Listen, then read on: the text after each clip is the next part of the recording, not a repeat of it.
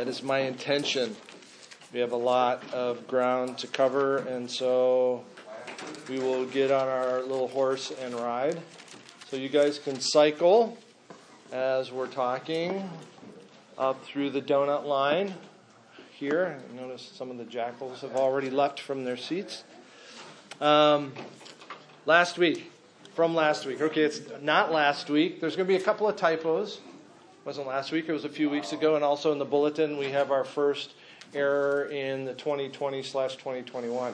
So we forgot to put 2021. So if you've already caught that, good on you.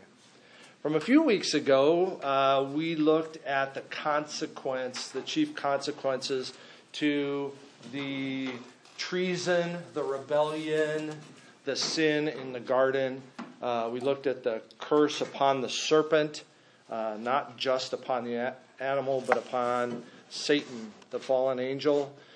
We know that, like a mighty fortress sings, like Martin Luther wrote, his doom is sure because of the prophetic word that God gave in Genesis chapter 3. But we also know and understand that we are going to endure conflict with him until that day. There will be conflict with the evil one. He wants nothing more than to see God's people, God's plan, God's purposes destroyed, thwarted, ruined, stained, soiled in any way, shape, or form. We noticed also in chapter 3 that Eve received consequence for her sin, but not particularly a curse, because she was deceived into her sin and wasn't merely a volitional, willful treason. Her consequence would be pain in childbearing. Her consequence would be a desiring in her soul for authority within the home.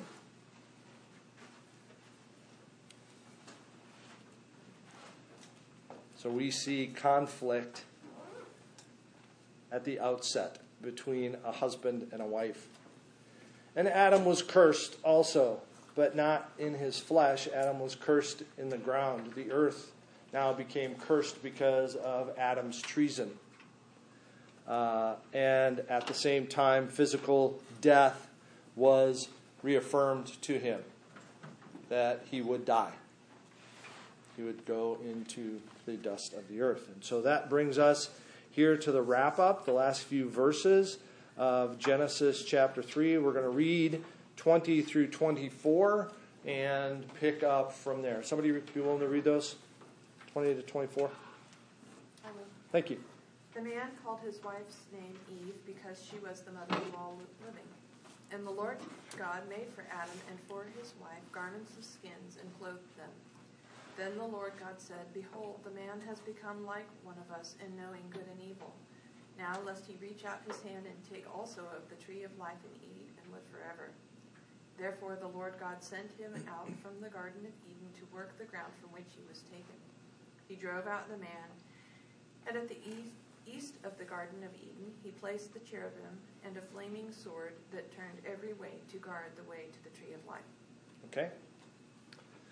So as we go into this section, as we've kind of gone into all of the sections, it's important for us to kind of be goobers a little bit and think about what kind of language this is. So as Sarah read that to us, as we heard it, what kind of writing is this? What genre? What genre for those of you who like to read books? It's historical. Okay, historical narrative. Historical narrative. Okay, as we read it, and again, Hebrew poetry and English poetry, American poetry is different, but we don't get a feel or a sense for this being poetic. It seems like very straightforward narrative. This is what God is telling us. So that is how, then, we should read that. We should read that fairly straightforward. as we look in these chapters of Genesis, and this is one of the reasons in 2021 now, we went back to this because the world is trying to conform Christians to its thinking. Satan, the prince of the power of the air, the one who has authority, Jesus Christ says, on the earth at this time, is trying to ruin God's purposes and plans.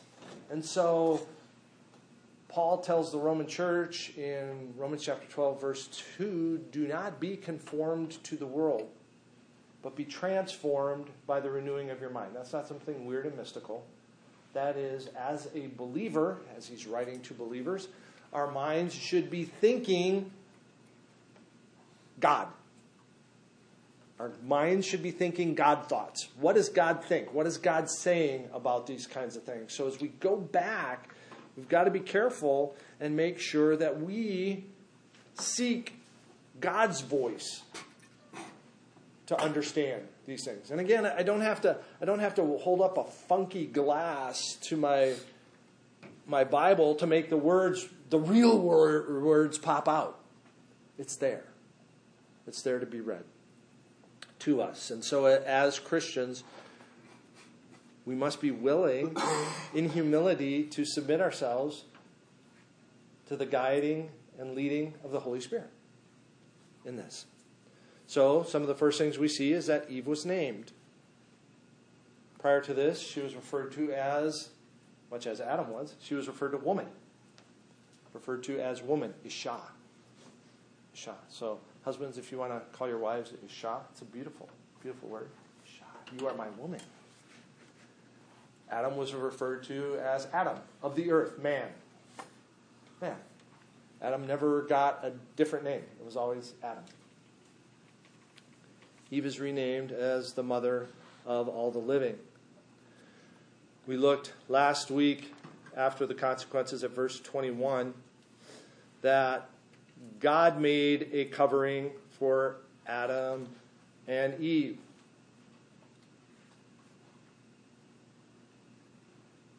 Eve and Adam had already tried to make their own covering. What did they make their coverings out of? Fig leaves. Fig leaves. Okay. Fig leaves are not very big. Okay. You have to sew a lot of them together. Okay.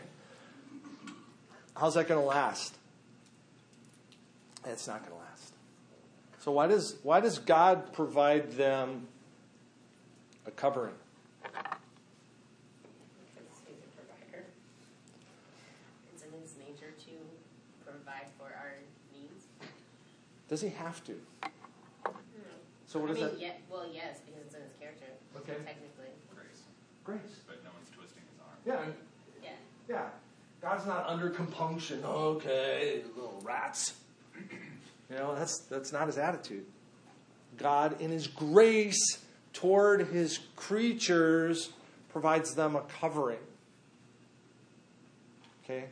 One that will last. Where did he procure this? Eddie Bauer? Amazon. Yeah. Where did he get this? What does that imply? First death. He killed it. We have the first death here in Scripture. The first physical death in whatever animal or animals that God killed to provide a covering for Adam and Eve. This also portends, looks forward to a permanent covering. God is covering our shame and our nakedness. God is covering our treason in a manner. And we see also that in the future he will provide a permanent covering. Something that will cover our sin. Not merely hide it, but will cover it over. Will eradicate it. Nailed to the cross. Our sin. Grace. And this little statement is just oodles of God's grace right there. Now, it's important to understand, too, that we want to put fig leaves on and come before God and go, hey, it's okay because I made fig leaves. We don't approach a holy, righteous, omnipotent, omniscient, omnipresent Creator on our terms.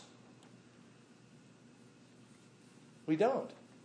Like, who are you, oh man? Paul says. Who are you, oh man?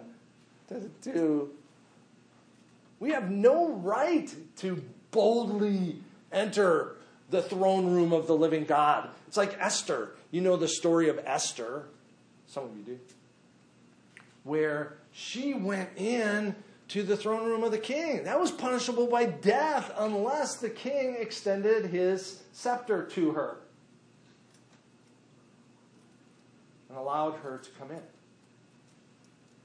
She came in on his terms. This is, that's a little measly earthly king. This is the living God. We are now sin-stained. We cannot come unless he extends his grace to us. And he does so in skins. And he does so in the cross of the Lord Jesus Christ. And it is in the cross of the Lord Jesus Christ that we can now, as his children, restored, can come boldly before the throne of grace.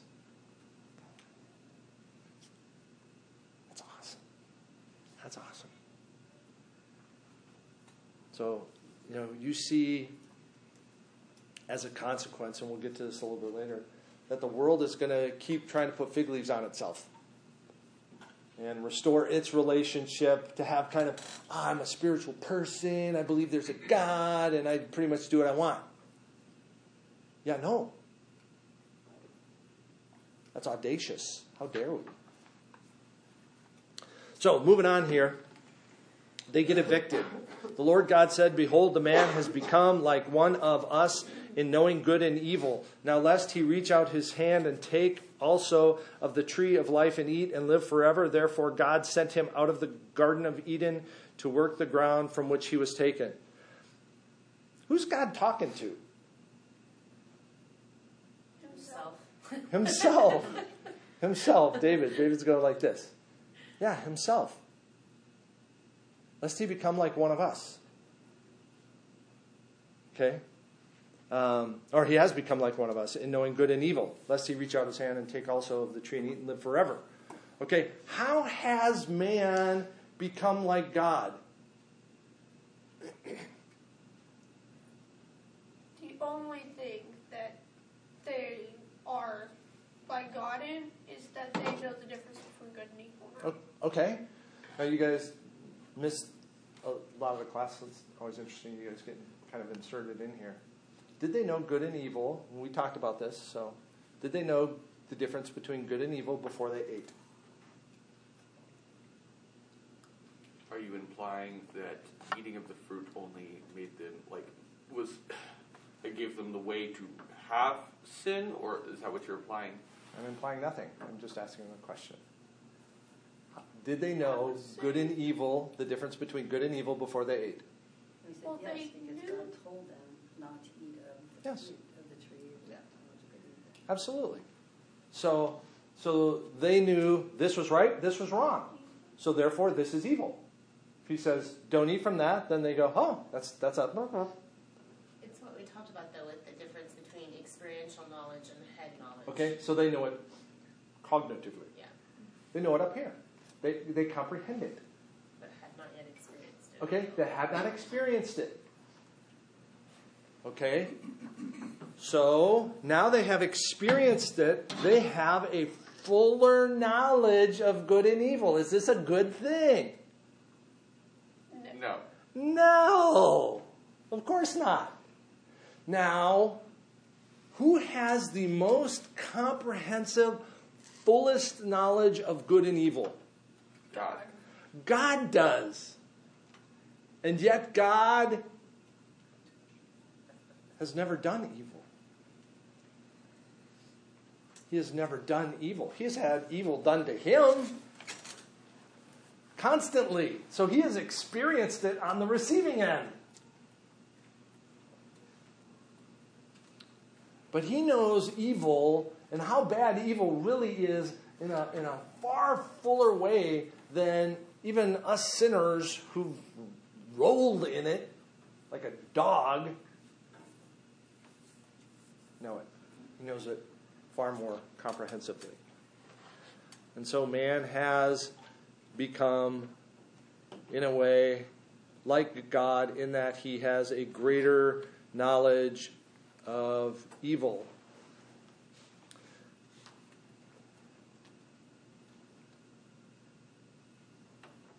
We know now, looking back, that knowledge is not a good knowledge to have.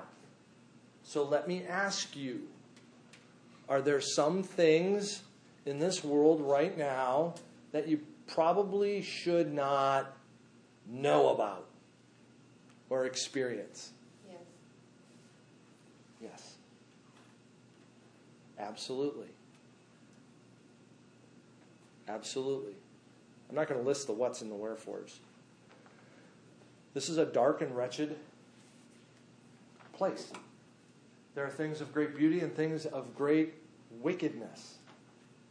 And sometimes they come through the same gate.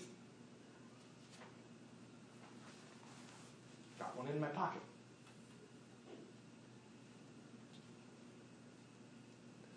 Good and evil.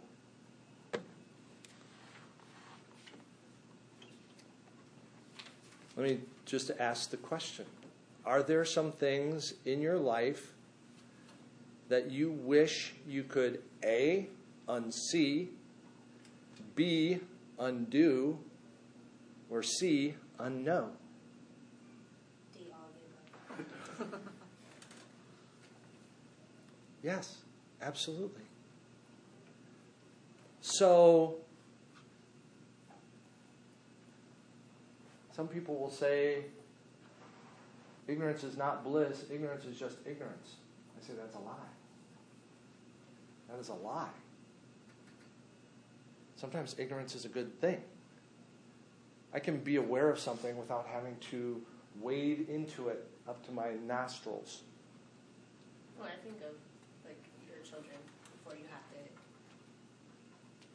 explain certain aspects of the world to them, and it changes them, and it's heartbreaking when you have to explain certain things and why certain things happen. And you say before that, like, it takes away a piece of that Innocence, yes. That That innocence is gone. So what this gets down to for each one of us here is, am I going to trust God and His Word?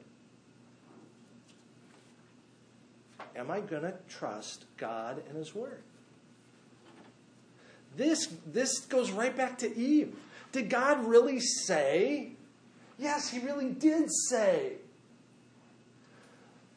Satan is trying to plant in each one of us that pebble in our shoe where God is, He doesn't really have your good at heart. He doesn't have your good in mind. He's got some ulterior motive. He's trying to keep something from you. Well, why are we here then? I mean, God could have just smote Adam where he was. Yeah, absolutely. We wouldn't even be here. Goes back to God's grace. But Satan is going to try and convince you that the instruction of your parents, they're trying to keep something from you, Caleb. They really don't have your good. They don't understand you. They don't understand what it means to be a teen in 2021. They're old school. You know, if you don't think that way, if you don't feel that way, you will. Because that is the lie that was told to each one of us when we were growing up. Our parents are just old. They don't get it. They don't understand. Well, these new technologies, well, this. God's trying to keep something from you. No, God really cares about you. God really loves you. God cared so much about Adam and Eve that he banished them from the Garden of Eden. You may not look at that as an act of grace. It is an act of grace that God banished them from the Garden of Eden. Why? Because then they would be living in their sin and be able to live in, forever on earth. Okay. How would they live forever? The tree of life. The tree of life. You go, ooh, this is like Narnia or something. This is Narnian. This tree of life. The tree of life is spoken of, the actual tree of life is spoken again at the end of the book. Revelation chapter 22. So if you'll flip there here briefly. Revelation what? 22. The end of the book. Here we are at the very beginning of the book, and we go to the end of the book. 22, verse 1. The angel showed me the river of the water of life, bright as crystal, flowing from the throne of God and of the Lamb. Oh, by the way, that is in the New Jerusalem that came down from heaven. Through the middle of the street of the city, and also on either side of the river, the tree of life, with its 12 kinds of fruit, yielding its fruit each month. The leaves of the tree were for the healing of the nations. Ooh. What is it about the tree of life? I don't know. But it says, God says, that if they were to eat of the tree of life, they would live forever. It's depressing once you have sin in the picture. Yes. Because if you are now stained by sin and now you live forever in your sin.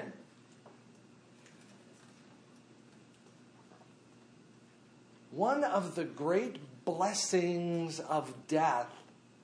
We go, is there any blessing in death? God considers precious the death of his saints. Interesting verse. One of the blessings of death is that we will sin no more. We will sin no more after we die.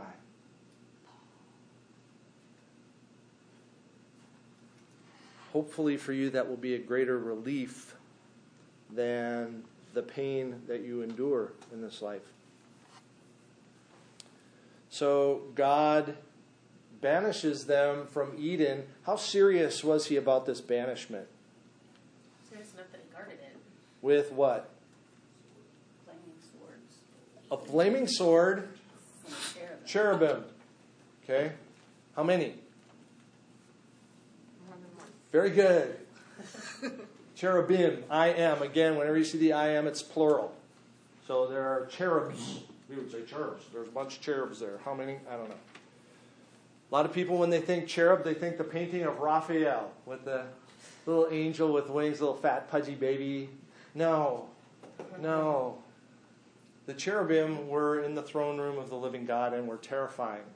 Ezekiel, let's see, I'm getting ahead of myself. Ezekiel chapter 10. If you want to read Ezekiel's awesome vision of the throne room of God and the cherubim that were there. No, not cute little pudgy baby angels. No, they're warriors stationed. There's nobody going back into Eden there. So, where does this leave man? We've talked a lot about what you'll see on your sheet as we go along here, these things. But as I started the study today, the entire reason we have come back to Genesis, I went through this study about 8-9 years ago, is because so much has changed, even in 8 and 9 years, as far as what you are going to be indoctrinated with day in and day out on the television, in the radio, in the movie theaters, amongst your friends, at work, at play, nonstop, day in and day out. So, where does this leave man at the end of Genesis chapter 3? Man has an absolutely wrecked relationship with the living God.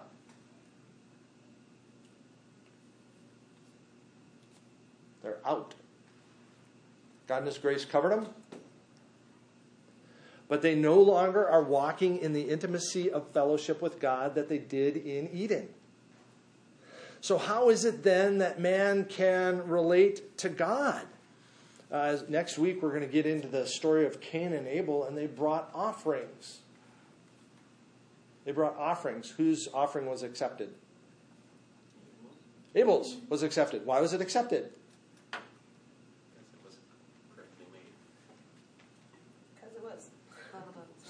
It doesn't say. It doesn't say. Cain's was not accepted. It doesn't say. Well, we go, well, God's really capricious. Then, no. Again, who are we to go before the living God? On whose terms do we go? On His terms. So, did they merely understand that, we're a mess? We're one generation into this and we're a mess. God provided us a skin. Maybe it's a sacrifice of animals. Maybe logic went into this. Maybe God told them. We don't know. It doesn't say. But we do see that Abel's was accepted and Cain's was not. And so we at least see that they are somehow, some way seeking after God. They're desiring this thing back to them. It's interesting in Cain's bad offering. Cain, after his offering was rejected, what was Cain's attitude? Hatred, right? Not yet. We're not there. What'd you say? Hatred towards God? He was angry. He was angry. Abel, always Abel. You can see a little brother doing this. They weren't little at the time, probably. But God didn't even leave him in his anger. God calls out to Cain, hey dude, hey Cain, sin is crouching at your door. It wants to master you, but you must master it. God doesn't go, whoa, this is going to be interesting. God says, stop. There's a train coming. Ding, ding, ding, ding, ding, ding, ding. And Cain goes driving across the tracks. God gives him a warning. Why does he do that? Because He loves him. Man, God's face.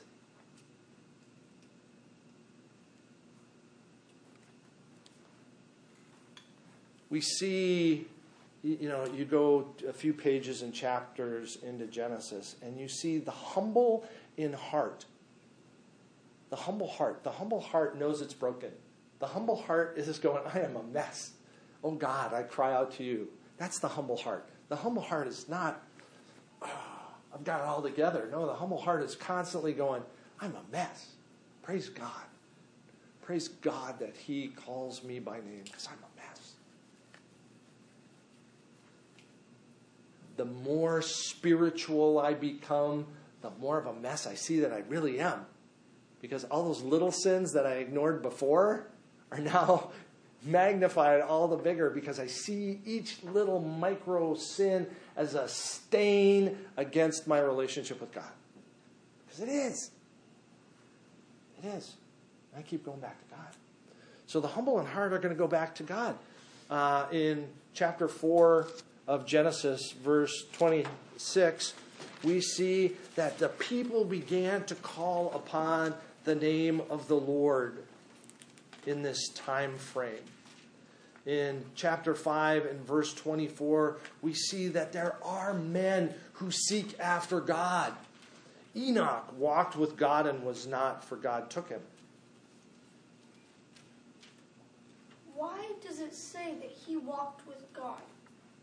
He says he had these children and walked with God for 300-something years, but it doesn't say anybody else walked with God. You're right. Does that imply nobody else did? No, I don't think so. But in this lineage that he's tracing out, Enoch had a relationship with the living God. He walked with God. He sought after God. He lived his life desiring to please and honor God. So is that implying that nobody else did? Nope. No. Nope. So how come He it just doesn't he say? just had a Well, special there's lots of relationship. things, but how big Yeah. would the Bible be if it documented every single person Yeah. in their relationship with? Yeah. But it highlights that. Now when you get to Noah, you see the same thing where Noah was seen as righteous before God, and God destroyed everybody else. Everybody else. So Enoch was probably like Job or Noah, where it says like they were righteous before God. The wickedness of man was great in the earth. But these individuals that are cited here are a peculiarity. And we see that in the rest of Scripture. Broad is the way of destruction, narrow is the way of life, and few find it. Few.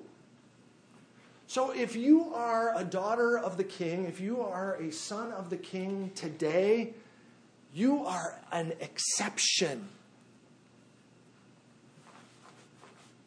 That is why God calls us to stand at the gate and go this way, not on the highway. This little gate right here. It looks brambled and covered. No, this is the way. Don't be going that way.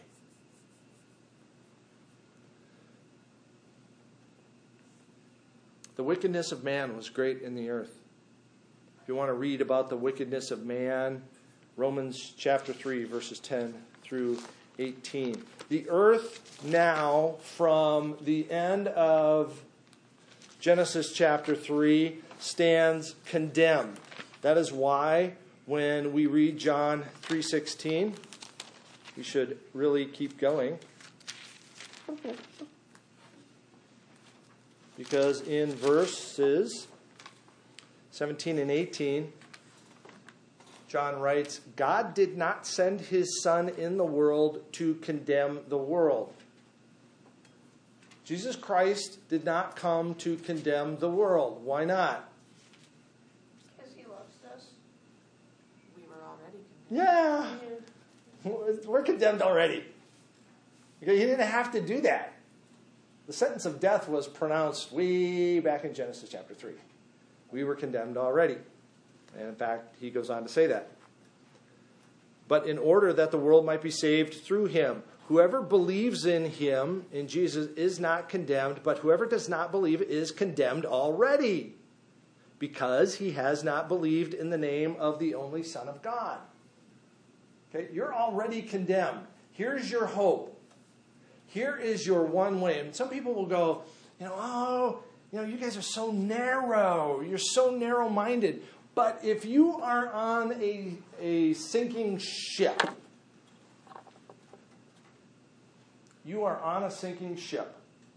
and you're deep in the bowels of the ship.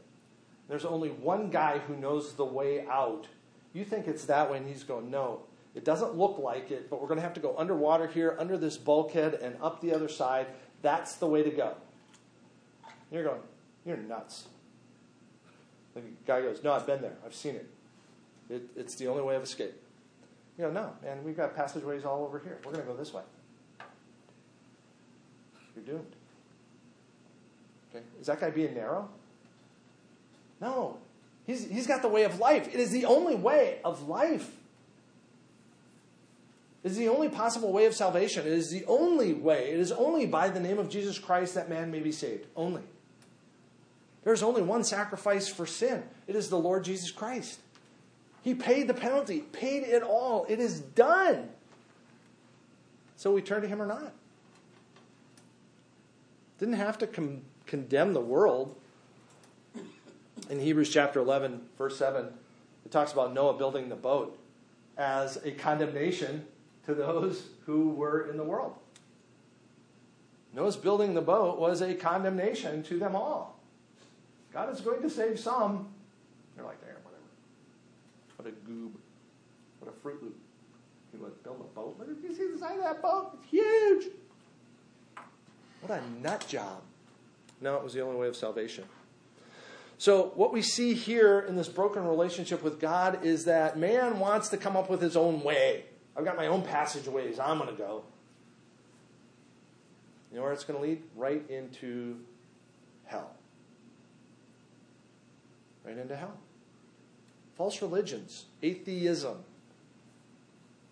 Man's relationship with God is broken. I got nothing for you. You aren't even there. I'm going to say you don't exist.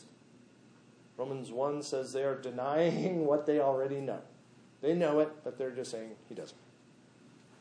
I can't see you. I'm holding my hands up.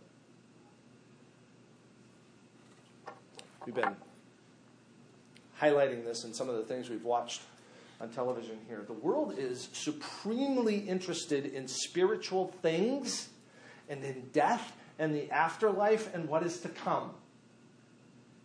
And you watch the world deal with it, and almost everything is satanic. It is man-oriented or turning to dark arts and the occult for eternal life. Man's relationship with God is broken at this point, but there is the promise of restoration and a gracious God who is looking after his creatures. Man's relationship with the world is broken. How hostile is nature? Now, potholes.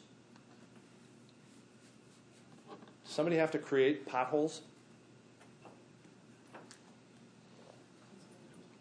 Why do potholes happen? Because the world is broken. Because the world is broken. Potholes happen because the world is broken. Why do you have to fix your house? Because the world is broken. Why do we have tornadoes? Because the world is broken. Thank you. Absolutely. Earthquakes. And so, now notice this. Does the world know that something is wrong? Yes. They try to deny it. No. What's their solution? Yeah. What's you can go to school to try and right these wrongs. okay? Get degrees in it. What do we have to do? We need to stop burning the rainforest. That's it. If we just let the rainforest go, everything will be good again. Greenhouse gases. We need to stop greenhouse gases and go all solar. All electrical. I feel like my kids can still fight with each other regardless of solar power. Just saying. You know, so we see that the world knows that something's goofy with the world. Humanity understands that, man, wouldn't it be nice if things weren't like this? So even their heart is calling out to a time where there will be full restoration. And we try to come up with solutions here to the problem. I'm sorry, but you're not going to stop hurricanes. You're not. I mean, we can go back to the Stone Age, and there's still going to be hurricanes.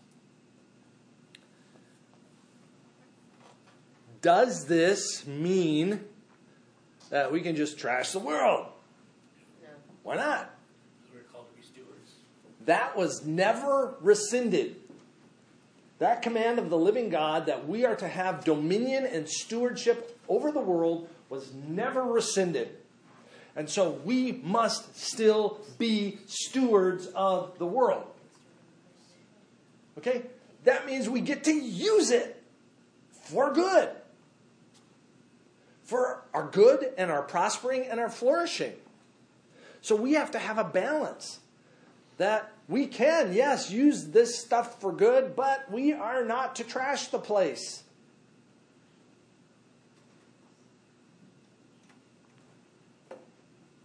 Man's relationship with the world is broken. We get it. The world has no clue why this is. They don't get it. Our bodies are broken. Ain't that right? Yup. Okay? I'm sure most of you have experienced some malady or pain in your life. Our bodies are broken. You were conceived with a death sentence. You were born to die. You were conceived with a death sentence. When are you going to have to walk the green mile? You don't know. You don't know when they're going to come and get you. You don't. None of us does. But our bodies are broken from the womb through life. An important thing to comprehend, though, is this is not just random. Okay? You may not want to see this verse, so I'll put a warning. I'll put a warning out right now. If you don't want to see this verse, cover your eyes. I had a Bible teacher once say, if you don't like that passage, just tear it out of your Bible. No. He said that in jest. God said to Moses, who has made man's mouth? Who makes him mute or deaf or seeing or blind? Is it not I, the Lord?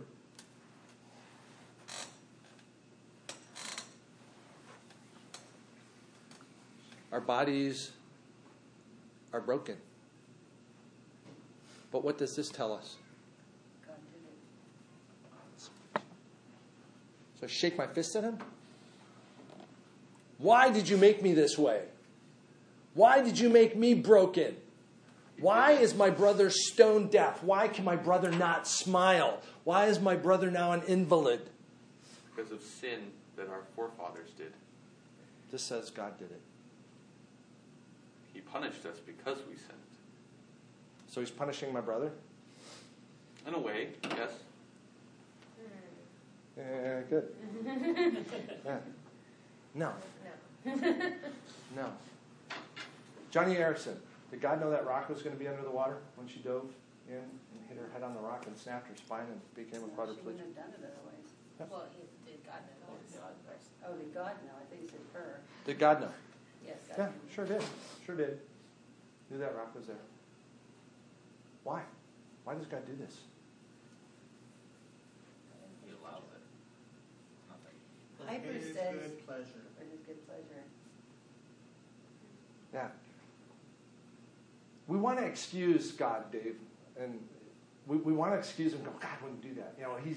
It goes against our human, like, we know the character of God, and then we try to put human definitions to him.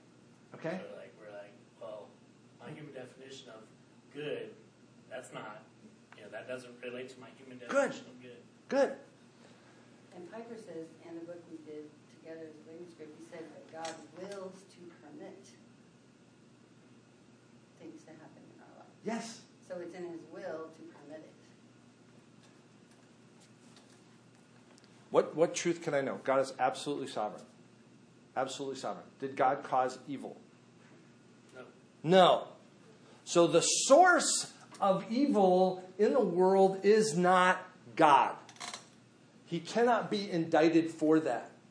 Can God then use the evil that is in the world for good? Yes. Can he do that even through what we would call evil circumstances? Through hurricanes and blindness and deafness. Can he do his good? Things are evil. Huh? None of those things are actually evil. Evil is, tornadoes and hurricanes are not evil. They have no. They are. Most people would call them a natural evil because of their destructive nature. They only happen because the world is broken. That's true, but like a lion. A lion mauling somebody, we would call that a natural evil. It's not in and of itself. I mean, it's a lion being a lion. But the tragedy of a human being dying from that, that's a whole other, we can talk about that another time. But it's something we would look at as not good. And we don't go, oh, neat, another tornado. You don't, unless you're a storm chaser. Go ahead, please. But when you say things, like you say, like I get what you're saying, like to say natural evil. But when we did a study over if God is good, I remember we talked about that if people who have very little knowledge of God's character or the Bible, if you say that and you say tornadoes are evil, they ask questions like, why did God do this? Because they're putting an evil context on it to say it was done as a punishment and not just like natural occurrence because the world is broken. I mean, there's a difference there to say, like, God did this to you versus it happened because Why was the man born blind? I mean, I think even greater than that. I mean, Joseph spoke to his brothers, you meant it for evil against me, but God meant it for good. So I'm not like trying to derail, but say that even in the actions of evil humans, God is at work. Absolutely. God never lets go of the stagecoach and goes, "Ooh, man, that was a bummer. Didn't see that coming. Oops." Job, another great example. The physical evils that beset his body, the man-directed evils of the Sabaeans and the groups coming down and destroying his children, and the earthquakes and such that took all of his stuff. So, but God, and this is important. The God who makes blind is the God who heals the blind. There will be a day. Again, there will be a day. What is God doing now through these things? I don't know. But what does God promise to those who love Him? He will never forsake us. He will never leave you. He will never forsake you. That all things work together for good. Even my paralysis, even my blindness, even my deafness. God's doing something that I don't get and I don't understand. And it may not be through you. Or it may not be to you. So I think of David and his back problems. Maybe God is using David and his back problems to minister to other people. He's using this terrible thing that David's asked 3 times that God would remove it. And God keeps telling David, my strength is made perfect in your weakness.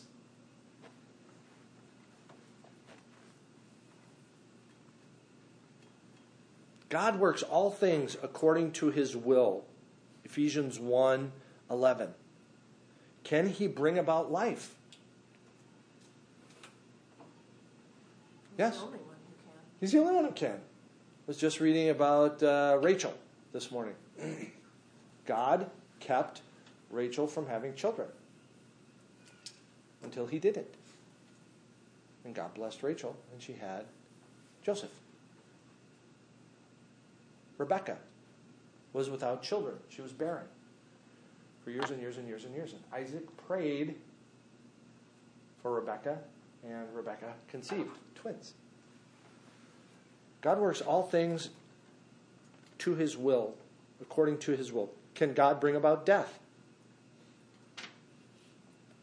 Yes. He alone has that authority. 1 Samuel 2:6, God makes alive, God kills. David says in Psalm 139 that our days are numbered. God knows our days before one of them ever came to be. Before you were ever conceived, before you were a twinkle in your mom and dad's eye, God knew your days. This is going to get into the next thing, And that is man's relationship with man is terribly, horribly broken. We have no respect and no regard for the image of God in man.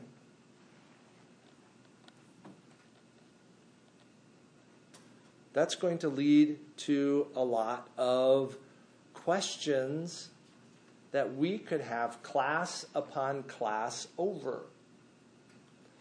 Some of the questions it raises. What about abortion?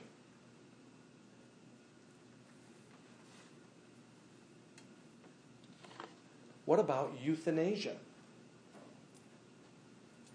Good death. Yeah, Mr. Key's pretty old. His hips don't work so good anymore. He's got back problems. Maybe he's 57 now. Maybe when he's 65, he just ought to go off himself somewhere. So he's not a burden to his children anymore. Euthanasia. Capital punishment. Warfare. Killing combatants. Killing non-combatants. Self-defense. We're going to talk about those things next week. We'll start out picking up right here with man fighting man. We'll touch on each of these a little bit in light of what God created, how it's broken, and what do we do here in our life under the sun. I do want to leave you with the takeaways. They're going to be the same takeaways next week. But the first thing to understand in all of this, in our broken world, is that God's grace is overwhelming. God's grace is overwhelming. I don't care how dark, how broken, God warns, God speaks, God covers. God is calling to his children, go in the little gate. Get off the highway to hell. Go in that little gate right there. Take that passageway under the bulkhead. The one that says Jesus.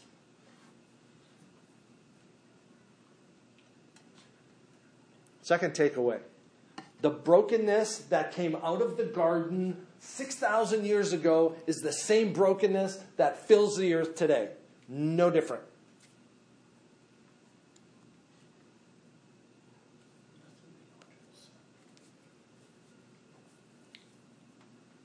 Last takeaway. This is a long one, so hang with me. Only in a proper relationship with God.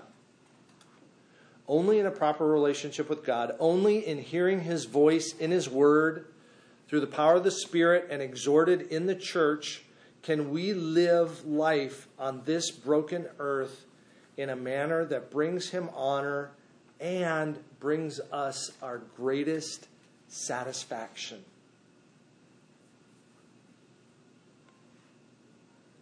Only in having hearts and minds submitted to the living God, in hearing his voice in his word, as exhorted amongst the brothers in the church and sisters, can we live life on this broken earth in a manner that brings him honor and brings us our greatest satisfaction. So next week we'll look at, in a little more detail, we'll pick up right there with man fighting man with regard to abortion, those kinds of things, and touch on them, on why these are despicable or why these are acceptable and why, especially if God is the one who holds the authority of life and death. So, boom, 10:30. Any questions, comments? I'm disappointed that you didn't make a side comment to say if you're not taking the highway to hell, you're taking the stairway to heaven, because I love hairpins, but that's all. Good. House of hair. There you go. I was waiting for it, and then you didn't do it, and it was Sorry. so disappointing.